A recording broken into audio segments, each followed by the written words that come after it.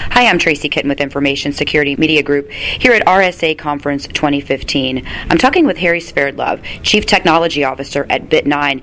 And Harry, one of the things that we've been talking about are some of the trends that you're seeing, not only at this conference, but just over the course of the last 12 months. Security, as you've noted rightly, is moving to the endpoint. So it's no longer just about securing the network. It's also about securing all of these devices that connect to the network. Absolutely. And one of the things that we're certainly seeing is at the end of the day, networks don't get infected. Devices get infected. So we're seeing a lot more technology and a lot more process being focused on what we call the endpoint, the devices, between the Internet of Things, between mobility, the things that people are using to connect to the network, and providing actual intelligence and preventative technologies to protect the attacks that are actually happening on those devices. One thing that you mentioned too, Harry, is that when it comes to some of the security solutions that are being offered out there, there seems to be better collaboration in the industry because it's not just one solution that's going to solve all problems. Do you see there being more collaboration among vendors?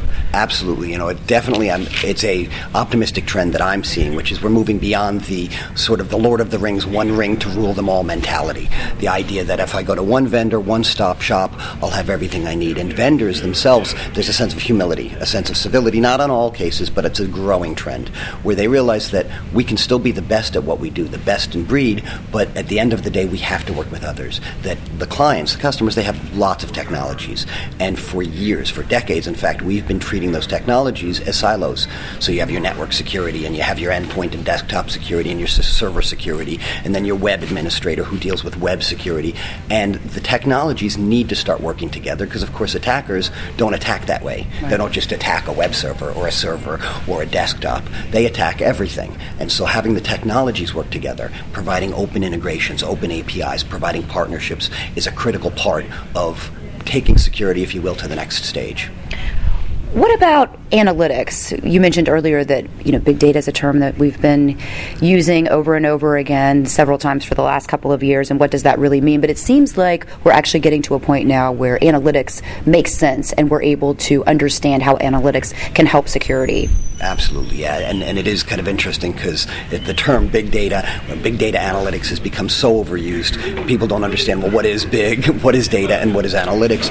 But beyond the hype, beyond all of the FUD that we're hearing, there actually is a lot of great progress happening out there in terms of doing analysis of real data, real-world data, and actually doing predictive analysis. So not just being able to collate all of this data, but actually analyze and say, well, here's certain behaviors we're seeing, here's patterns, and taking that intelligence and coming up with meaningful results, not just spewing out large reports. One of the challenges we've had, and we still have, is we do have too much data. And what we don't have is enough intelligence or enough actionable data. And so when people throw out the term, and it's been thrown out for a long time, my optimistic side is we actually are starting to see a trend where we're starting to see the math, if you will, the processing power, the computational power, rise to the state where we actually can consume large, vast quantities of data and produce meaningful, actionable information, actionable results.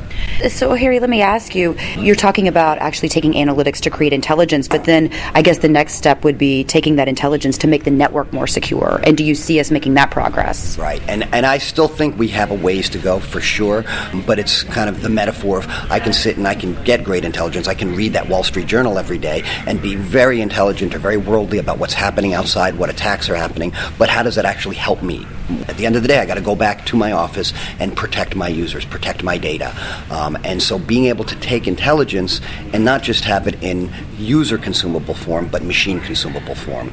And so there's some great progress. A lot of interesting progress is happening in some of the information sharing communities, FS-ISAC and the retail ISAC and others, where they're not just sharing intelligence in the form of reports, in the form of emails that I might read, but in the form of machine consumable, taxi, sticks format, where I can take this information, apply it into my SIM, apply it to my IDS, apply it to my endpoint tools and say, do I see these patterns happening in my organization? And if so, what do I need to do about them? Right. That's an excellent point. Harry, I want to thank you again for your time. It was a pleasure. Thank you for having me.